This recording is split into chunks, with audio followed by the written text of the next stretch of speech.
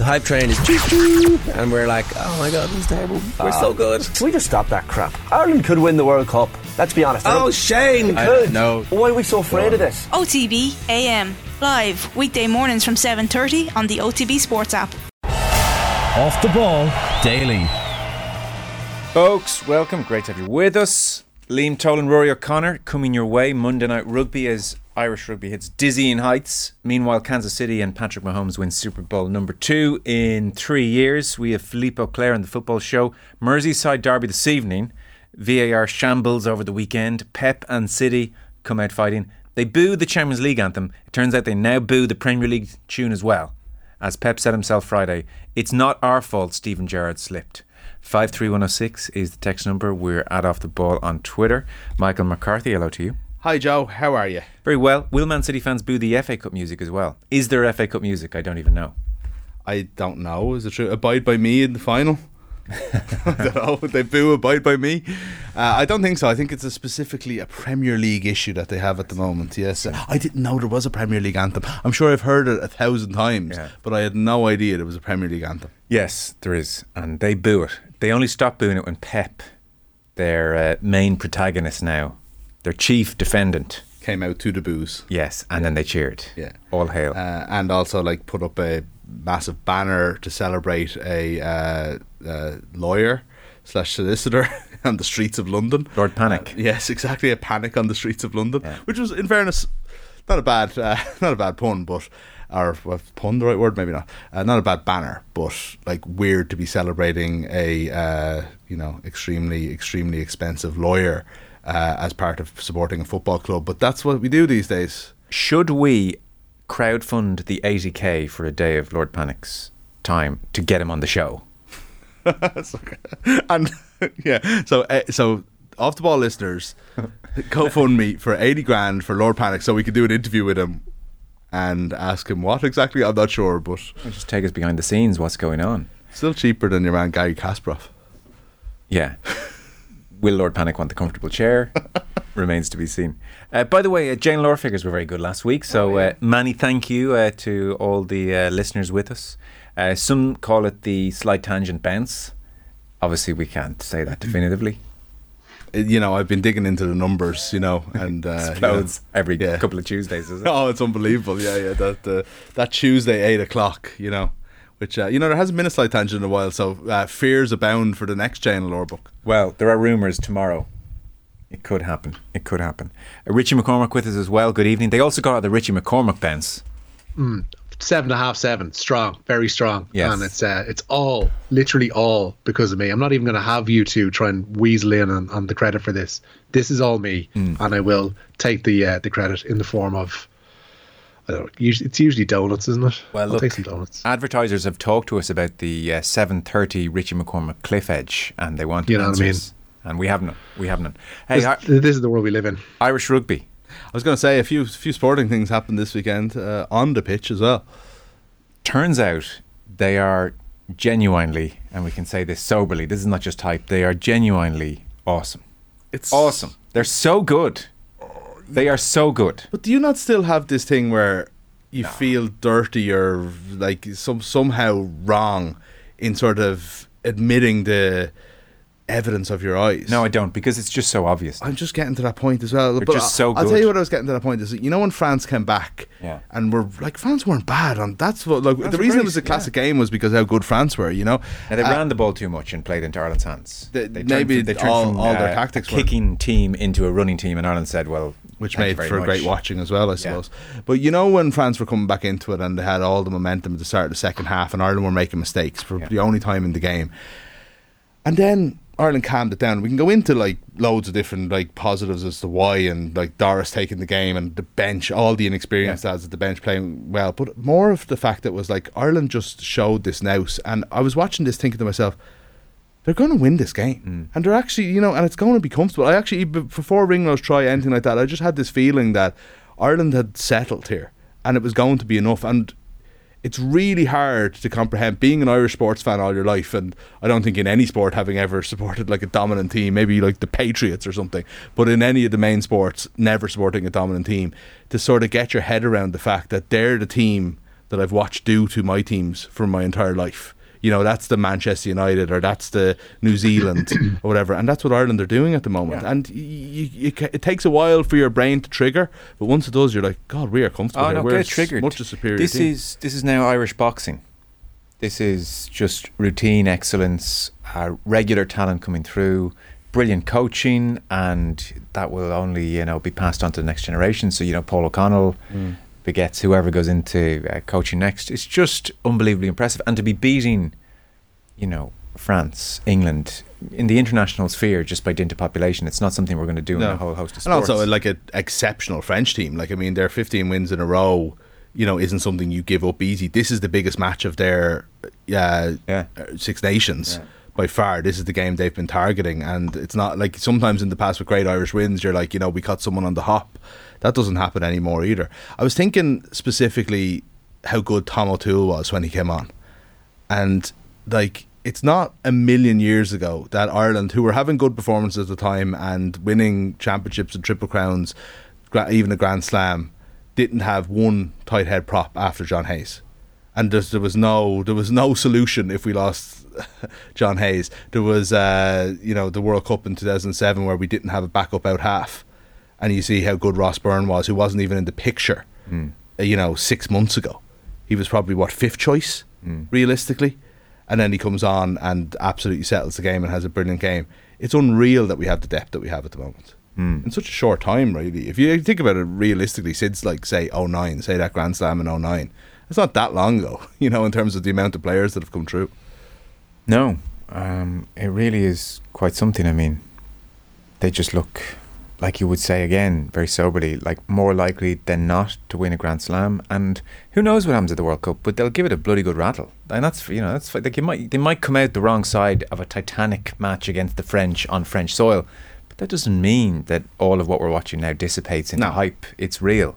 No, we just it's a pity that there is this thing hanging over it, because otherwise we would just having a more realistic conversation about what's happening. But ultimately, if they go and lose a classic to France 35-34 in a World Cup quarter final, is that anything to do with all the other World Cup quarter finals? No, and then that team goes on and wins the tournament. It's very different to previous World Cups, absolutely. The most worrying story I saw, Richie, page 7 of the Sunday Times yesterday, Ireland struggling to get a hotel accommodation for the World Cup in France for their Paris games, which they're happy with. Now, why can't we get hotels for World Cups in this country? What is the issue there? I don't know. Surely most of Dublin is a hotel at this stage. That's kind of what's been going on the past while. Yeah, it's odd, but it's a nice problem to have, because clearly the appetite to go and see Ireland at a Rugby World Cup is huge. The team can't get a hotel. It's like 2007. They can't get a hotel with a gym. Stop. Oh yeah. They have to. This is the kind of thing that should have been sorted a long time ago, like 3-4 years ago when the draw was made. Because it's not as if they're shy about making Rugby World Cup draws. We knew where we were going. We knew, more often than not, who we were playing. So, well, I said it to Alan Quinlan yesterday. We were in the highlight show on Virgin. He, one of those who braved the industrial park of 2007, and I saw the man shudder when I said it to him. Got flashbacks. Oh, not again. Don't talk to any of those lads about 2007. It's actually not fair at this stage. It's just cruelty. It's true. I presume Richie, like all of us, as Hugo Keenan, burst through that glorious try and the Ringrose try and the pass from Doris Extraordinary, Sexton galloping down the touchline. I presume, like all of us, you did look on and think, bloody hell, this is super. Yeah, it's a really weird thing to be in, because you do still temper it and you do still go, well, like, is France's hunger the same as what it was last year? I think from a French perspective, that certainly is an issue, but Ireland still went and scored 4 tries against what is an exceptional France side, one of the best of my lifetime, certainly. What was remarkable was, for all the concerns that may have been there about Irish depth and about the bench, like Mick mentioned Tom O'Toole there, like Renan Kelleher played the majority of that match, and I don't think we was an issue. I think players coming off the bench, so when the likes of Jack Conan came on and the likes of Ross Byrne came on, it almost seemed like we got better towards the end of that game. I know the majority of the tries were scored in the first half, but there wasn't a sense where these guys are going to come on and we're going to have a wobble. We seemed to galvanise with the introduction of the replacements in the second half. And I thought Craig Casey was fantastic as well, real live wire as a replacement scrum half. there was no concerns when we talked about, Tyke Furlong being one of those players where if he misses out, then Ireland are going to be down 10% or more. There's none of that. And it's not a matter of hubris, and it's not a matter of patting ourselves in the back. But I think we just have to take time and a few moments to appreciate how good this team is at the moment. And if they do fail to win a World Cup, or not win a World Cup, fail is probably the wrong word, then they will have done it from the position of being the best team in the world. And that's not nothing. That's not nothing.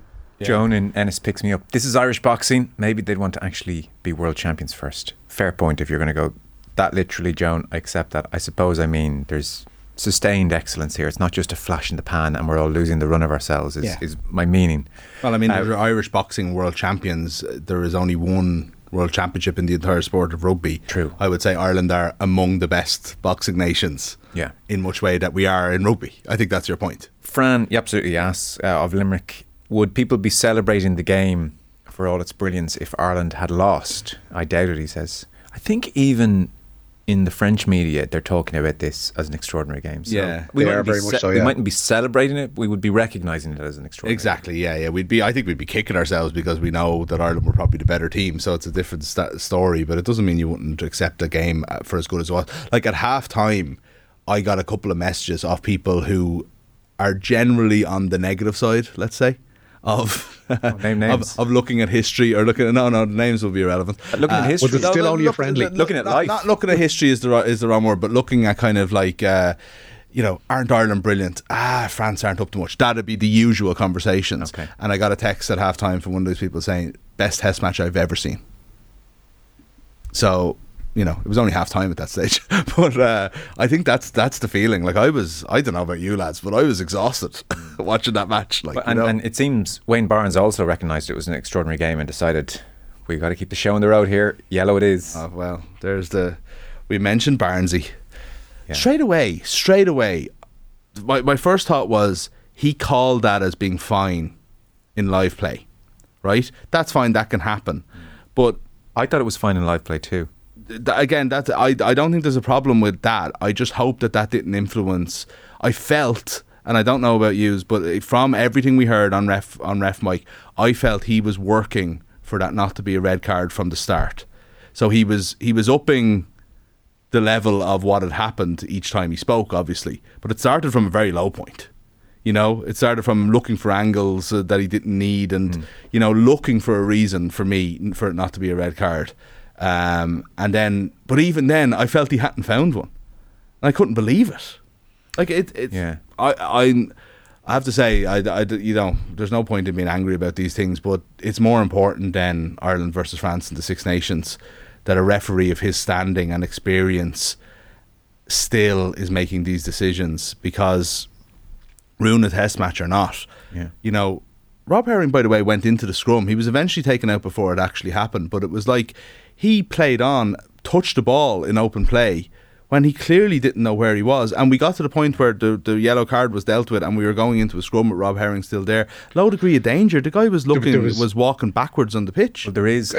Quinny made a point about that, but sorry, Joe, for jumping in. Alan Quinlan made the point about that on AM, where in reviewing the yellow cards, the match doctors also have to review the footage that's available to them, and it's not a case of hooking the player immediately, because they can't in every instance just hook the player immediately. They have to actually review what's happened. I'm not defending it. I don't think it's ideal either. But we dealt with this in the summer, though. You can. He showed all the signs immediately there. You don't need to see the details of how he was hit to see the signs of concussion that he had. From a procedural standpoint, I believe it's a case that they do actually need to go through all of that before they can make a judgment on the player. It happened at Murrayfield as well, where George North, and it wasn't as bad a hit, but took a ding to the head and seemed to kind of collapse on himself and then sat up.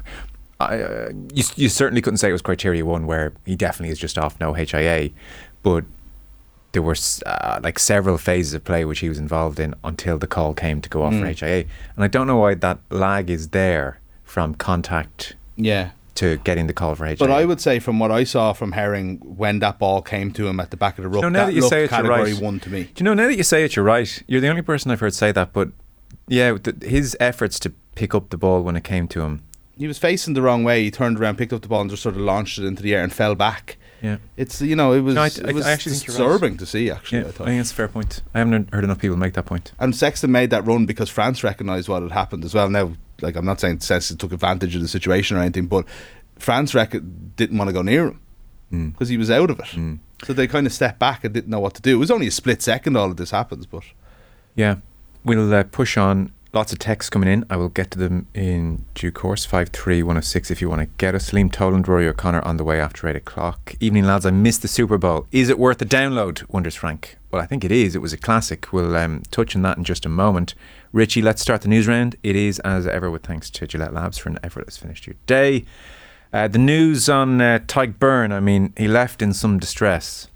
Yeah, he did. He had a boot on by the end of the game, and the Ireland lock is a doubt for the remainder of the Six Nations. He was to see a specialist today to ascertain his treatment, having come off with a leg injury during Saturday's win over France. Jonathan Sexton is to have a groin issue managed by the Ireland medical staff this week. Rob Herring, after that tackle, is observing the return to play protocols, while Dan Sheehan is having his hamstring injury supervised. A 25-man squad has been retained to train with the Ireland under-20s this week, but the likes of Keith Earls, Jordan Larmour, Cian Prendergast, Jacob Stockdale and Gavin Coombs have all been released to their provinces for URC action.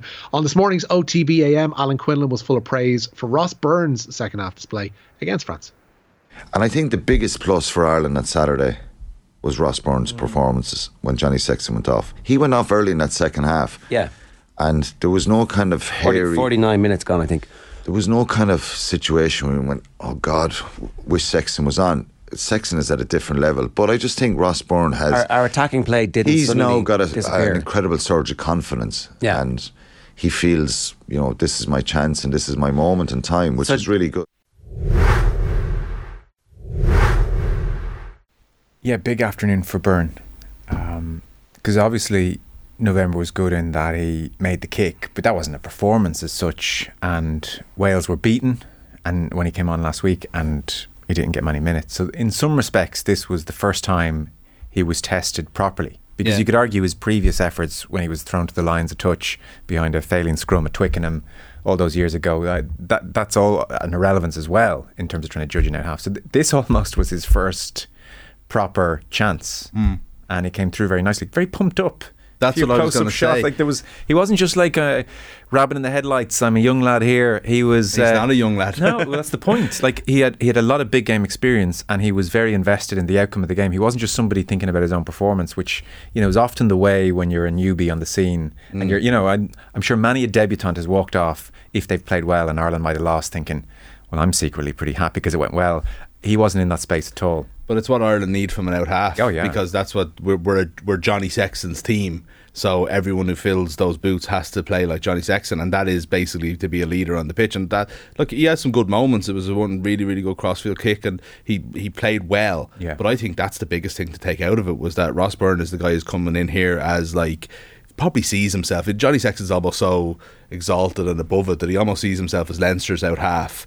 Because he plays most of the games. He's best team in Europe probably, and he's coming in playing with all these guys all the time. Why would he be any different in a green shirt? And I think that's what Andy Farrell's going to take from that performance was this guy was out here screaming and shouting and pointing and leading the back line, which is nearly the most important thing because we know he has the talent to do all the other stuff. Yeah, like Sexton is still above everyone, and you need him to play as many minutes as possible. Wasn't it quite something when he sprinted down the line though? Just laughing. And it was the second break, as I mentioned. The other one was after the thing. But I love the afterburners. I love that like he's off here and it's like, right, I'm 38 years old. I'm just going to put the head down and lift the knees, and then off he went. But then a brilliant pass. That's the most important part. He didn't just like make as many yards as he could and then hope that we got some quick ball. It was a brilliant pass into space. Doris hit it, and Doris had his hand out looking for it 10 metres behind Sexton. Yeah, and so Sexton floats it. Not too much pace in it, lets Doris hit it, and then obviously gets smashed for his troubles, as is Johnny Sexton's way. I was thinking 4 years ago, if we're at the end of this World Cup cycle now, when Sexton came out after the last World Cup and said, no, I'm going to play the next World Cup hopefully, and we all laughed. If we had been shown that image then of what we're seeing now, we'd kind of wonder what the hell had happened.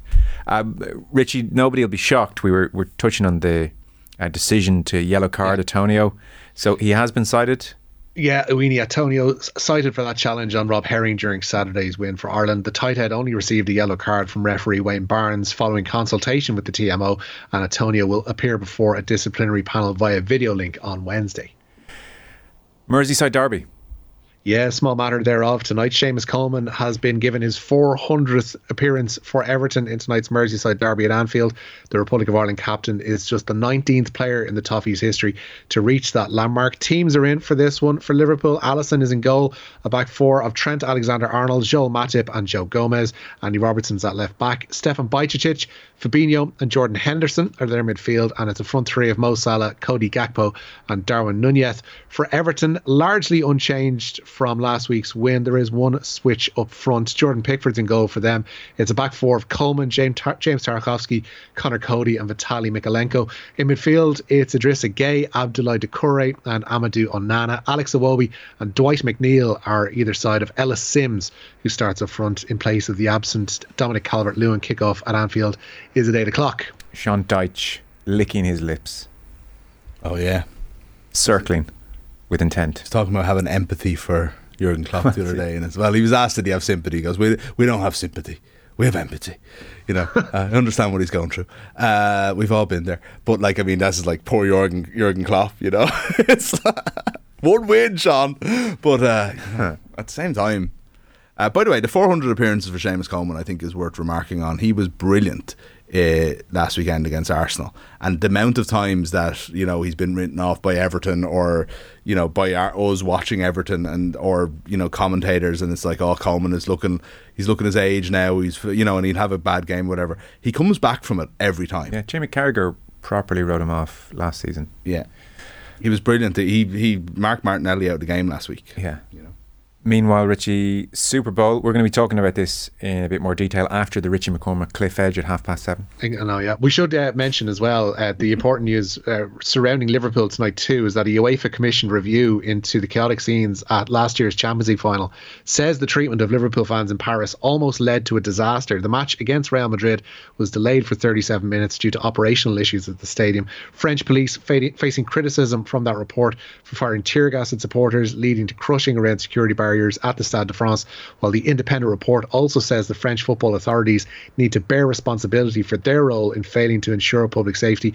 Neither the UEFA or the French ministry have yet commented on that. In fact, UEFA have indeed backed up that report, which has just been released in the last half hour. But as you mentioned there, the Kansas City Chiefs, Super Bowl champions for the second time in 4 years, 6 points down heading into the final quarter. They beat the Philadelphia Eagles 38 points to 35 in Phoenix overnight. A converted field goal from Harrison Butker with seconds left on the clock was the difference between the sides. Quarterback Patrick Mahomes also played a pivotal role in the Chiefs' success, while injured as well for the most part. Somebody asked, was it worth watching the game back? I think it was an amazing game. I mean, there's a 20-minute highlights package which basically has every play, so I'd probably watch that as opposed to the 3-4 hour job. But 35 points apiece with a couple of moments to go, and then there was the soft-ish penalty. James Bradbury, to his credit, who was holding the shirt of Smith Schuster, came out and said it was a holding. I tugged his jersey. I was hoping they would let it slide. So very, very honest.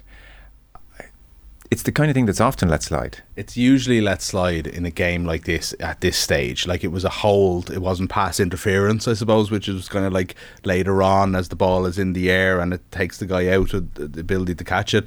It's a 5-yard penalty if you want, as opposed to from where the ball lands almost.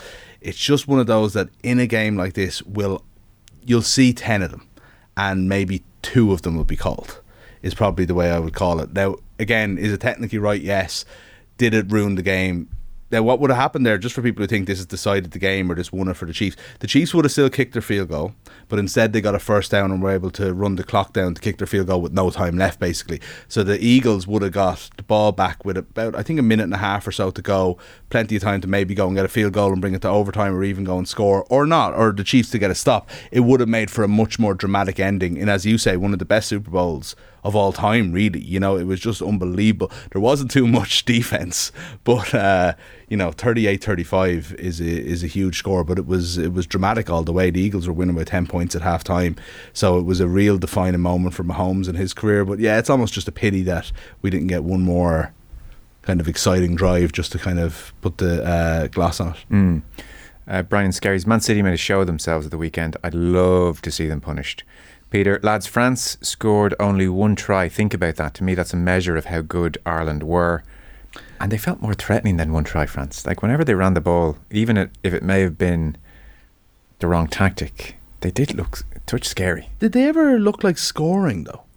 You know, maybe once or twice, but they beat a lot of defenders. Is maybe the point. They beat 38 defenders, so they were often the way they play as well, isn't havoc. it? Yeah. But Ireland always recovered from it. Like, I mean, Donal Lenihan was obsessed with this stat on commentary that Ireland averaged 4 tries and average conceding 1, and it's exactly what they did here in this game. And I thought it's a good point. Like, averaging and Wales had more, I think, like outright chances to score than France did. There was one time France had minimal time in the 22. Somebody had the stat for it yesterday, but the amount of time that they're actually in Ireland's 22 was so paltry on Saturday. It was to the point of almost unbelievability, but that's how good, I guess, Irish defence was. Yeah, they were unlucky at times. I thought that McCluskey dropped a knee for a turnover. I don't think he should have been allowed to play the ball, and they got a penalty that time, and then there was another time where they lost a line out up there. You know, there was a couple of times that I think we don't know what would have happened there, but in fairness, I thought that once there was any structure to the game, to your point, like the missed tackles, Ireland's defence just looked so solid and able for them, you know. Irish boxing is competing in a global sport. Rugby's 10 teams, and Wales is one of the superpowers. I was about to argue that point, but what a brilliant kicker. The Wales point cuts the legs from under us. Boxing's pretty concentrated though at amateur level, isn't it? Yeah, it can be. Yeah. It's obviously got more widespread competitiveness than rugby, but I mean, you'd routinely see like the medals table would be fairly dominated by the same handful. Yeah, possibly. But look, a lot of the Eastern European teams that are like Eastern European countries that are the kind of like sub-Russian countries that we often might kind of blend into each other for us, our uneducated ways. Wales, one of the superpowers. That's a great kicker. I love it. Yeah. Lads, Ireland crossed the French try line, ball in hand 8 or 9 times, says John in Limerick. Can I ask about that? Do you think there's a new... I know we don't have time for this, but do you think there's a new tactic in defence of letting players over the line to hold them up because they get the drop out instead of the scrum? Because it's happening all the time at the moment. And Murray, I think, went over 3 times. No, you're right. We don't have time for this. Yes or no? I don't know, actually. I don't know. I feel like there were always tries held up, no? Well, like, you've no option sometimes. 4 times in this game. What other option could you take except to hold it up? No, stop them before. I don't know. Yeah. You don't want the 5 well, ideally you would stop them before. Yeah. We should mention have I imagined this? Owen Morgan. Sorry. Yes, I haven't. Owen Morgan is retired. Yeah, a 4-wicket defeat, for Ireland in the T20 Women's World Cup today to England. But as you mentioned there, Owen Morgan says he's cherished every moment of his cricketing career. The Dubliner confirming his retirement from all forms of the game. Morgan played international cricket for both Ireland and England, captaining his adopted home to World Cup glory in 2019. An extraordinary career. Unbelievable. It's something that I don't think he'll ever get a huge amount of credit for in this country. But it doesn't mean absolutely outstanding to probably be one of the best one-day cricket players of all time. Yeah, like realistically, you know, and the real longevity to his career as well. We'll beg him for an interview and hopefully get him on the show in the next couple of weeks. It'll be lovely to chat to him about it all now that he's a bit more time in his hands. We are come home. Pretty much done. Michael, we'll chat to you later in the show. Richie and the audience at large, farewell. Yeah, good luck off that cliff edge, lads.